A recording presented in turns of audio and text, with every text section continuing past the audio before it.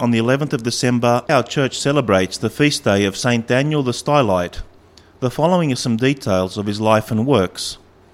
At the tender age of 12, Daniel, after an intensive interview, was given conditional admission to a monastery not too far from his home, where he proceeded to astound the seasoned monks with his adult wisdom and his mature approach to the requirements of monks. This anticipated brief stay was to extend over a period of years, during which time Daniel not only made his presence felt within the cloister, but outside of it as well. The youngest to have been tonsured a monk, Daniel was the logical choice of the abbot when he announced the pilgrimage to be made to the Holy Land to pray at the tomb of Jesus Christ. Accompanied by many others, he and the abbot set out with eager anticipation, but it was a trip that Daniel never quite finished.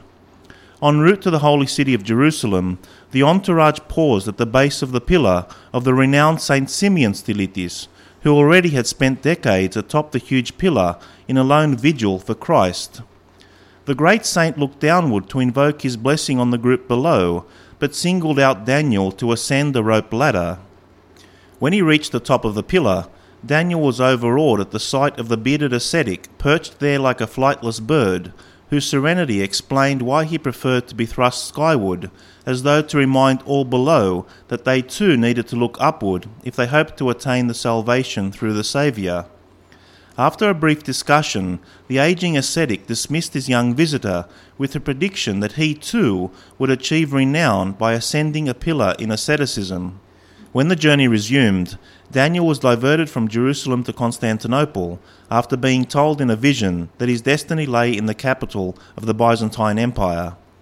After a brief stay in Constantinople, during which time his brilliance outshone those who preferred to see him elsewhere, he was assigned to an abandoned temple in the city of Pimplifora, where it was hoped that his bright light would be reduced to a remote dimness. He had such a spectacular success there, to whom people would go for spiritual assistance, that he was called upon by no less a person than the Patriarch Anatolius, who wished to see for himself the miracles this young monk had performed. A student of Saint Simeon, named Sergios, came to Daniel bearing a robe from the venerable ascetic of the pillar, who had died, expressing the hope that Daniel would pick up from where he left off. Daniel lost no time in having a pillar erected just outside the wall of the city of Constantinople. From this lofty perch he commenced his own vigil for Christ in a stint of religious expression that was to last for more than 40 years, during which time he paralleled the life of his boyhood idol. When the pillar showed early signs of deterioration, a second, more sturdy one was built for him by the emperor. St. Daniel died on the 11th of December 493 at the age of 84.